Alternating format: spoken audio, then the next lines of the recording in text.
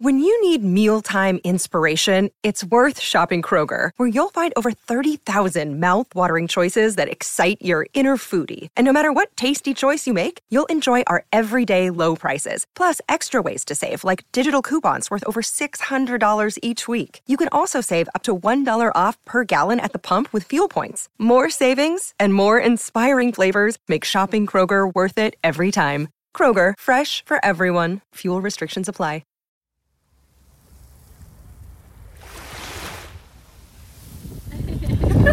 I always say the coldest part is right at the top of the stairs when you get out the door. Oh, God. Because that's when there's still... When the wind is... Yeah, and you're like, I could just go... Yeah. Like, no one would know. I could turn around. I could turn around, get dressed, go home, have a fried egg. No one would be lying there. That was author Daniel Handler, who's also a bay swimmer at Aquatic Park, and he's basically giving us instructions how to skip out on our bay swim. But it was too late. We did it, Heather. We swam in the bay. We did. It was fun afterwards. A little scary beforehand. Yeah, so once again, we're suffering for our listeners here. We rode every Muni line in one day. We've conquered our fear of heights on Sutro Tower. And now we swam in frigid San Francisco Bay on a very cold day, all so people will attend our book club event. Yes. Bonnie Tsui is the author of Why We Swim, and we wanted to interview her, so we figured why not time our podcast with a swim in the bay. So we coordinated with her and met her at Aquatic Park on the bleachers, and fun was had by most. Yeah, I want to encourage people to swim in the bay. It was really this wonderful, like, San Francisco experience. It was also cold. I want to be honest about it. It was cold and it was hard. And so we arrive. Bonnie's there with Kevin and Peter from Green Apple Books, two of our friends. So many friendly faces. And they give us a choice. Either just swim in the bay at your leisure or attempt what sounded to me like a stunt from Mission Impossible 5. So it's good to see all of you. Yeah. I'm scared. Don't be scared. So we have two options. One is to just get in here and swim as little or as much as you want. The other would be to walk out to the end of Muni Pier there, where we call it the wedding cake, and jump in and swim back to shore, which is about a 10-minute swim. It's up whatever you feel safe. Yeah, we want you to feel Yeah. excited, comfortable, safe. To be clear, they were suggesting jumping off what looked like a 20-foot pier and basically escape from Alcatrazing it back to the shore. I'm glad we went with the easy route, Heather. Me too. I was picturing sharks waiting for us underneath that giant pier. And I definitely want to try it again, but when we can actually pay the visitor's fee at either the South End Rowing Club or the Dolphin Club, because I really want to go to the sauna afterwards. Yeah, sauna, I would have paid $1,000 to get in one of those saunas. Instead, we're recording a podcast out on the Aquatic Park bleachers. But let's talk about our event. It's coming up Wednesday, November 17th at the San Francisco Public Library. We swam in the bay. You can come to your event. It's our first live book club, also with the Zoom option. Yes, we'll be on stage at the Corrette Auditorium chatting with Bonnie about her book. We're trying to get some special guests. There may be some trivia. There may be some prizes. Yeah, it's going to be super fun. We're going to try and have the vibe that we've had, not just with our movie events, but also the first couple of book club events were wonderful. So if you're on the fence, register, come to our event. We're promoting the links on Twitter, and you can also find it at sfpl.org. Just go in their events page. Buy the book at Green Apple or your favorite local indie bookstore, or get it at the library. Yes, the Green Apple guys brought a stack of books to Aquatic Park so that Bonnie could sign them. So there should still be signed copies at Green Apple Books. So we have a great interview coming up. We'll talk to Bonnie about the rivalry between the Dolphin Club and South End Rowing Clubs. And we'll talk about that time when I was struggling to return to shore and called Kevin Ryan of Green Apple Books for help when I was standing in 4 feet of water. How many years, Heather, before I lived that one down? Many, many years. Bonnie Tsui coming up. I'm Peter Hartlaub here with Heather Knight, and this is Total SF. Thank you very much.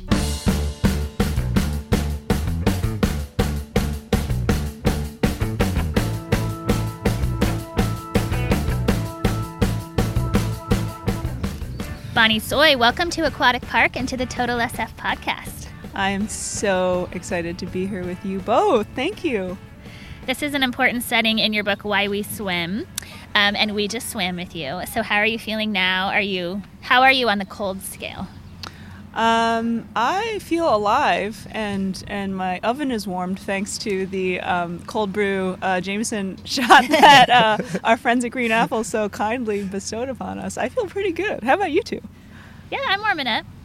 I was very cold when I was in there. I'm not going to lie, but I feel good right now. I can't tell if I feel good because of the Jameson shot, because of the exercise, or because of like the cold to. It's all of it. It's the whole gestalt of this place. Yes, yeah. Well, thank you for urging us to get in. This is not something I would have ever chosen to do. Well, thank you for asking. I mean, I think this is so magical. I'm just sitting here looking out at the water and all the people kind of going back and forth, and there's a dog. Several dogs swimming, and we've seen like this whole, different morning shifts kind of cycle through. And I think, because people have started really swimming so much in COVID here, that it's been really wonderful to see that rhythm kind of carry through. And more people, I didn't realize that more people started swimming here during the pandemic. I was just talking, we had our lovely Pete Mulvihill and Kevin Ryan from Green Apple swimming with us this morning. They're the devout South Enders, and Pete was telling me that I think one of the days, Saturdays, he came down here during the pandemic. What you're seeing today is more normal, I think, in sort of pre-pandemic times, but he was saying that there were maybe 150 people in the bleachers and just buoys galore out there. He said you could just like jump from one to the next like a raft on a warm day, and he just thought this is so out of ordinary for what they've experienced over time. That's cool. Yeah. So I have to ask, are we the first? You've done a full book tour. We got the paperback here, and it's our book club book. But are we the first people who have swam with you and recorded a podcast? Yes, absolutely. You're number one in my book. So you mentioned South End, and we are right next to the Dolphin Club and South End, and it comes up in your book, but I'm getting a little bit of a West Side Story, Jets and Sharks vibe between South End and Dolphin. Could you just talk to us a little bit about that dynamic, and are you a member of one or both? I am not a member of either club, and I think I made a conscious decision while I was reporting this book not to do that, because when I was swimming with Kim Chambers, who is a member of both clubs, for this book, she's the world record holding swimmer who swam from the Farallones to San Francisco, and she's just this wonderful, just singular human and an incredible swimmer, obviously. And so when I was swimming with her a bunch here for the book, I would ask her, I said, what's the difference between the clubs? And we would be standing on the beach over there. And I said to her, what's the difference? And there were a couple of her friends from the South End, and she was coming out of the Dolphin Club at that time, and we were swimming out of the Dolphin Club. I'm going to get in trouble for this. I'm quoting Kim, okay? This is not your fault. She said something like, or maybe it was the folks on the beach, they said, like, Dolphin Club is more like the parents, and they follow the rules, and then the South Enders were like, the frat kids are like getting in trouble and are riskier, I think was the one of the words they used, but it's in the book. Yeah. So. Well, we're extremely excited to have Why We Swim as our third Total SF Book Club selection. How long have you wanted to write this book, and how did it come to be? That's such a good question. I really thought about this book for many years before I decided that I could write it.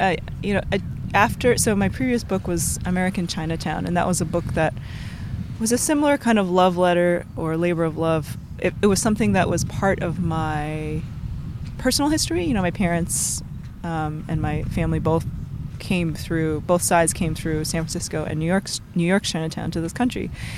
And I kind of wanted, for my own knowledge and just curiosity, to feed that and kind of tell stories of people at different generations in 5 of the the major Chinatowns in this country. And in a similar way, Why We Swim, I mean, I wanted, people would ask me, what's your next book?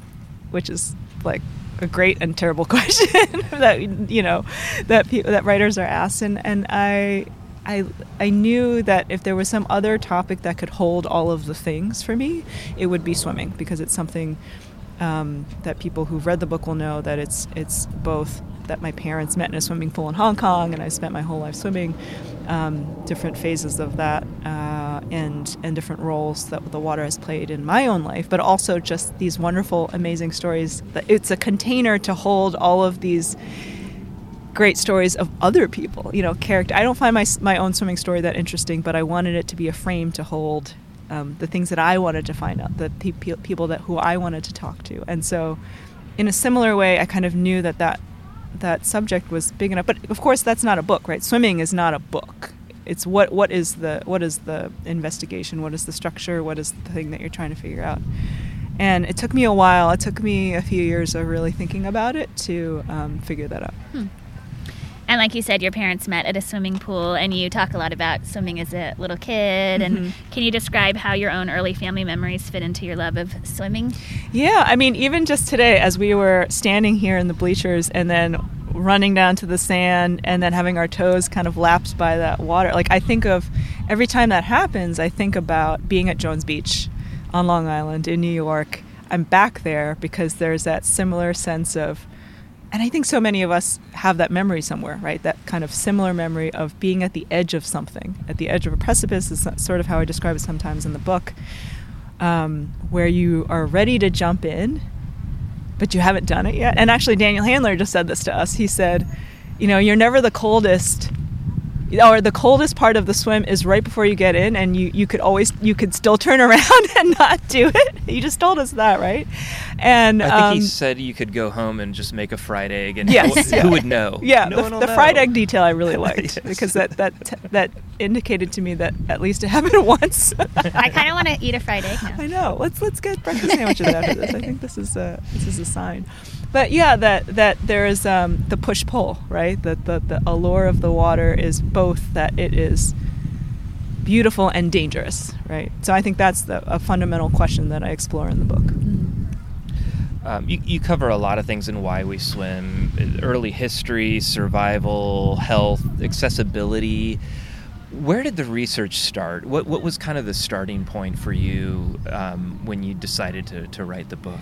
One of the things that I did in the beginning of Why We Swim was, other than jotting down just sort of generally the things that intrigue me or the things I love about water or people I'd heard of, I just started talking. I talked and talked and talked to people. And the more that those conversations yielded a lot of fruit, even like years down the line, where they would tell me that their grandmother was an Olympian, or that, or that they knew someone who had, done some crazy swim, or they just had. So I think that it's a good reminder as I'm talking to you both today that this is a good place to be in, where the invitation is open and I should just give it and take it, to have those conversations. And I mean, a lot of the stories in the book grew from, say, like pen pal relationships. I mean, the whole chapter about Coach Jay and the Baghdad Swim Club, that came because I wrote some piece in the New York Times about swimming. And we should mention, hopefully everybody's read it or reading it, but literally swimming in one of Saddam Hussein's former palace pools. Exactly. Yeah. That's where this club was swimming. And I remember he wrote to me. That wasn't the first thing he mentioned. It was in this back and forth email that we had, because he mentioned his mother about being this lifelong swimmer and how she had. I actually love this detail. He said she had recently passed away, but she had discovered competitive swimming later in life. And he said when she died, she had plane tickets to Florida to the next Masters swim meet, National Masters Championships meet on her dresser.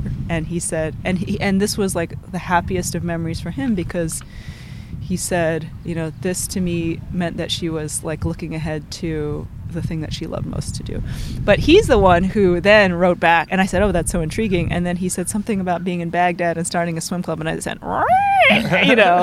hold up, sniff that out, follow that trail. And I think those are the most rewarding moments, right, of when you're trying to do something like this, to find the specific little stories that become something bigger than they are.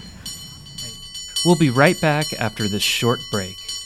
Another day is here, and you're ready for it. What to wear? Check. Breakfast, lunch, and dinner? Check. Planning for what's next and how to save for it? That's where Bank of America can help. For your financial to-dos, Bank of America has experts ready to help get you closer to your goals. Get started at one of our local financial centers or 24/7 in our mobile banking app. Find a location near you at bankofamerica.com/talktous. What would you like the power to do? Mobile banking requires downloading the app and is only available for select devices. Message and data rates may apply. Bank of America N.A., member FDIC. You went to Iceland, and there's this very mythical figure who kind of weaves throughout the book, Mr. Geolauger. I'm not even going to try to pronounce it. Gudliger Friðþórsson. Yeah, shout out to your audiobook voice actors for nailing all of the Icelandic names. You went to Iceland. Tell me a little bit about this gentleman and what it meant for your book, because it's the starting point for your book, but you come back to it, and I feel like this man almost becomes a theme. Absolutely, you're so right. This was a story, and actually, this was fairly early on in the process of writing Why We Swim and researching it, where my husband told me the story of this fisherman, Gudliger Friðþórsson, who in 1984 his fishing vessel capsized off the coast of Iceland, and everyone died except for him, and he ended up swimming 6 hours, 6 kilometers in 41-degree water back to his island. He followed the lighthouse light, and he knew this island very well. It's this tiny island, tiny town, a tiny island off the coast of a tiny country. And he, in 41-degree water, you or I would be dead within 20 minutes or so of hypothermia. I'd be dead in 5. You'd be dead in 20. Max 20, 30 minutes. And he ended up reaching land, crawling across lava field, walking back to town, getting taken to the hospital. They couldn't discern a heartbeat, but he had no signs of hypothermia, and he was only a little dehydrated. He was totally fine. So how has there not been a movie about him? There has been a movie about him. Oh. Who played him? It's called The Deep. This Icelandic actor. So that's actually in the book where this Icelandic director, Baltasar Kormákur, I think his name is. He's a big Hollywood director now, directs like Denzel Washington movies and Mark Wahlberg movies. But he was a teenager when this happened, when Gudliger's boat capsized, and he just was fascinated by it. Like, how does this guy survive? What does it take for someone to survive this, where everyone dies? And so the answer is that it's twofold. One, of course, is that he was a very good swimmer, and swimming is mandatory in Iceland in terms of learning how to do it as part of your public school education. And it's a country of coastline. It's an archipelago. It's a life at sea and a life around the water, and so many people have drowned historically. And also that he had his body fat was 2 to 3 times normal human thickness. So they called him the human seal. And he was able to keep his core body temperature, stable so that he could keep swimming. And, you can imagine that this happened, and then this was news that boomeranged around the world. Tonight Show with Johnny Carson called. Like, all these journals were banging down his door. They wanted to know what happened. What was it like? And, we are obsessed with survival stories, right? We, as a species, love stories, and we also love stories that can kind of, like, take us to the edge. And then also, when someone comes back from that, what can they tell us? But honestly, it's really what I discovered in reporting and writing that section of the book was, a lot of it has to do with what we think he can tell us, what we want him to tell us. A lot of memorable characters in this book, and he's probably number one. Yeah, So, and he's there's very special. Olympians in this book. That's the guy I'm going to be thinking about, decades from now. Well, you've been swimming all over the world. Is San Francisco a good swimming city? Oh, absolutely. I mean, you chose the spot well. I mean, we are looking at the tall ships and Alcatraz and the Golden Gate Bridge and the fog, and we can hear the lapping water. I mean, it's just, I love that we get to do this. Like, this is so special. And, swimming around the bay, there's so many pools if you like to swim in pools. Hopefully you can get a spot now that they've reopened largely. Swimming at the beach, if you can stand the rough water. I mean, there are a lot of options around here. So if people want to do what we just did, and why wouldn't they? We sold it well, I think. Yeah. How do you... I'm trying not to go like, it was so cold. It was so freaking cold. No, it was great.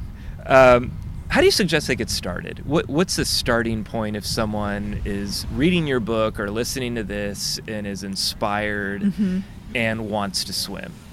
It's such a good question. I think two things come to mind when I'm asked that, and one is find a buddy who is familiar with, say, aquatic park. I mean, I think aquatic park, if you want to start open water swimming, it is really one of the most, I mean, and we talked about this before we started swimming, is that there are so many, you have options. Well, I will preface this by saying that Pete and Kevin from Green Apple suggested that we go to the end of Muni Pier and jump off and swim back here as one of the options. And I remember thinking, that sounds really fun. Also, I think that the part that would give me a heart attack is not the swim, but jumping off the edge of the pier. Like, that looks kind of high.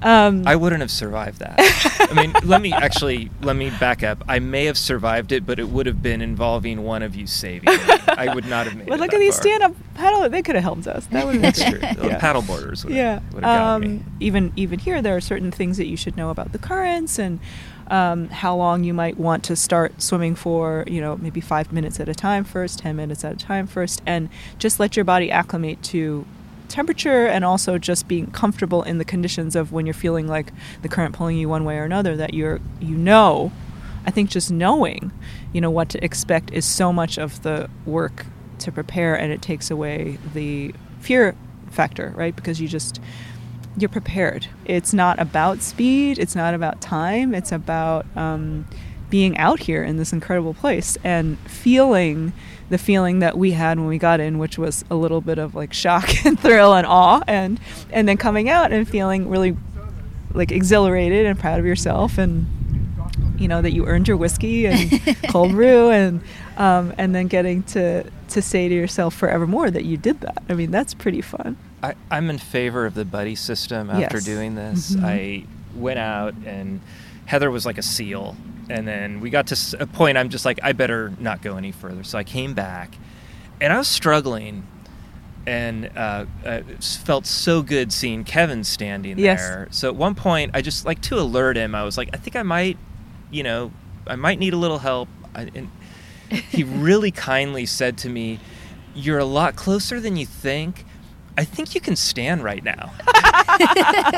And then I did. I stood, and I was like, and then all of a sudden, I'm not kidding you, when I said that, he looked a quarter mile away. And when I stood up, he was like 20 feet from me. So the telescoping vision is really something. It's crazy. I don't know what it was. It was my goggles, or I was going slowly insane. I was like Tom Hanks in Castaway. But is swimming in the bay, is that something people generally start with, or are there kind of baby steps that lead toward there? What would you tell someone? Well, I think you should obviously have a basic level of swimming proficiency, in that you can do it and feel safe doing it for a particular amount of time, whatever it is that you want to be swimming, right? And I think so that obviously is safest in a pool, but there are calm bodies of water, calm places, calm coves that are, in the East Bay. I live in Berkeley, and I actually swam a bunch during the pandemic from Keller Beach in Richmond. So right off of Point Richmond, it's near the Richmond Plunge, and there was like this wonderful community that sprouted up there, like from that little beach, swimming. And there's like a little post that a lot of people would swim to. That's a mile round trip as distance, but like if the current is pushing you one way or another, you could end up swimming a lot more. But to know that you get to know a place, you get to know the conditions, even when it's super choppy and there's a rip, that that what's your escape route, what's your, and to get outfitted properly, you don't have to be starting in just your swimsuit. You could swim in a wetsuits, and getting, I'm seeing these folks here with their orange buoys. Those are dry bags that you blow up and you can put your stuff in too. So it's like you can keep your things with you. People I know have taken those buoys and like made phone calls from the water, taking pictures from the water. Oh, that's cool. Yeah. So I'll tell you though, one thing that I liked about being out there, and I've swam in the past, is that you can't make that phone call. I mean, it's the one place I'm like, there is no slack. There is no slack alert in the ocean. And as time goes on, and this is a theme in your book too. As time goes on, it seems like we need that more and more because we have it less and less. Yeah. I mean, that whole escape from connectivity is so important to me when I'm submerged. You could have your, I don't bring my phone with me out there. I don't, even if I wear a watch, it's just to, see how long I've been in the water. And sort of like for my knowledge of that, but like that's about it. Like I don't want to be, I don't want any other, I think that's why swimming is so wonderful for keeping you in the present. You're just attentive to the water, you're attentive to your body, you're attentive to your thoughts. I mean, you're alone with your thoughts in the most terrifying and wonderful ways. And I think that's really good. I think that's really healthy. I think that we all feel better after swimming, either here in the bay or in the ocean or in the pool, because partly it's that cleansing of your consciousness. You swim your way to blankness. I think that's why I do it. Well, you've survived our serious questions, and now it's time for the lightning round. Woo! And I know you live in the East Bay, so you can answer this anywhere in the Bay Area. Okay. Where's your favorite place to get a burrito? Ooh, I really like Cactus or Kamal. Those are my go-tos. What is your favorite movie filmed in the Bay Area? I mean, we just watched Mrs. Doubtfire with the kids, Always and a I good thought laugh. it was freaking hilarious. So that's the one that's on the surface right now. Where's your favorite place, besides these bleachers after a swim, to get a stiff drink? I love the Homestead. That's a real go-to for me. What was the last book you read? Oh my gosh, I just read Katie Kitamura's Intimacies, and I thought that was a brilliant book. It's a very slim book, but it's like diamond hard. Like every sentence is like perfect. Wow. And since you mentioned in the podcast that you know what your next book project is, what is your next book project?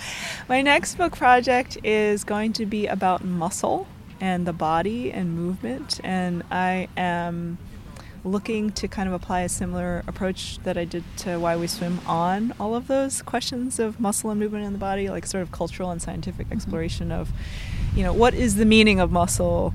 We talk about all of these phrases like, flexing and practicing and using your X, Y, and Z muscles, which have nothing to do with actual physical muscles, but it's about ability, it's about practice, it's about strength.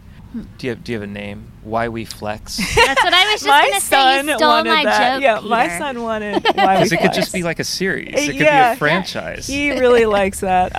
So far, our working title is Department of Muscle. Oh, nice. Yeah, we'll see. We'll see if Why We Flex will fly. What is your favorite swimming stroke? Oh, I love butterfly, but I can only sustain it for so long. My best stroke is breaststroke. What is the coldest temperature you've ever swam in? I did a very brief plunge swim in that my feet left the ground in 45-degree water in Iceland. Oh my God. But that was just to kind of feel what is it like to be in that kind of water. It was terrible. I don't recommend it. I'm not going to try. What's the weirdest thing you've ever seen swimming or surfing? I mean, I see a lot of gross trash floating around, but I feel like that's not a nice thing to think about. You know, I've seen whales and dolphins. Actually, in the lineup the other day, there was a pod of dolphins. Aww. I mean, really so special. And they came so close, and they were surfing, and there were babies, dolphin babies. I thought that was really special. That's awesome. Yeah. Last question. What is something you always make sure to squeeze into your busy day? Coffee? With Jameson? Not always with Jameson, but today was extra special. I did it for you. Well, thank you so much for joining us. And if we don't see you before, we will see you on November 17th at the Main Library's Corrette Auditorium. Everybody should sign up on the library's webpage. Yeah, 6 p.m. start, live and virtual. You get your choice, although tickets could sell out. And register at sfpl.org. Wednesday, November 17th. We're so looking forward to it. We're so glad we get to work with you. Me too. Thanks so much, Peter and Heather. Darling, it's 2 a.m. It's time for closing. The cops, they're all sideways, and I think... Thank you for listening to the San Francisco Chronicle. Total SF is a production of the Chronicle. Our music is The Tide Will Rise by the Sunset Shipwrecks off their album Community, and Cable Car Bell Ringing by 8-time champion Byron Cobb.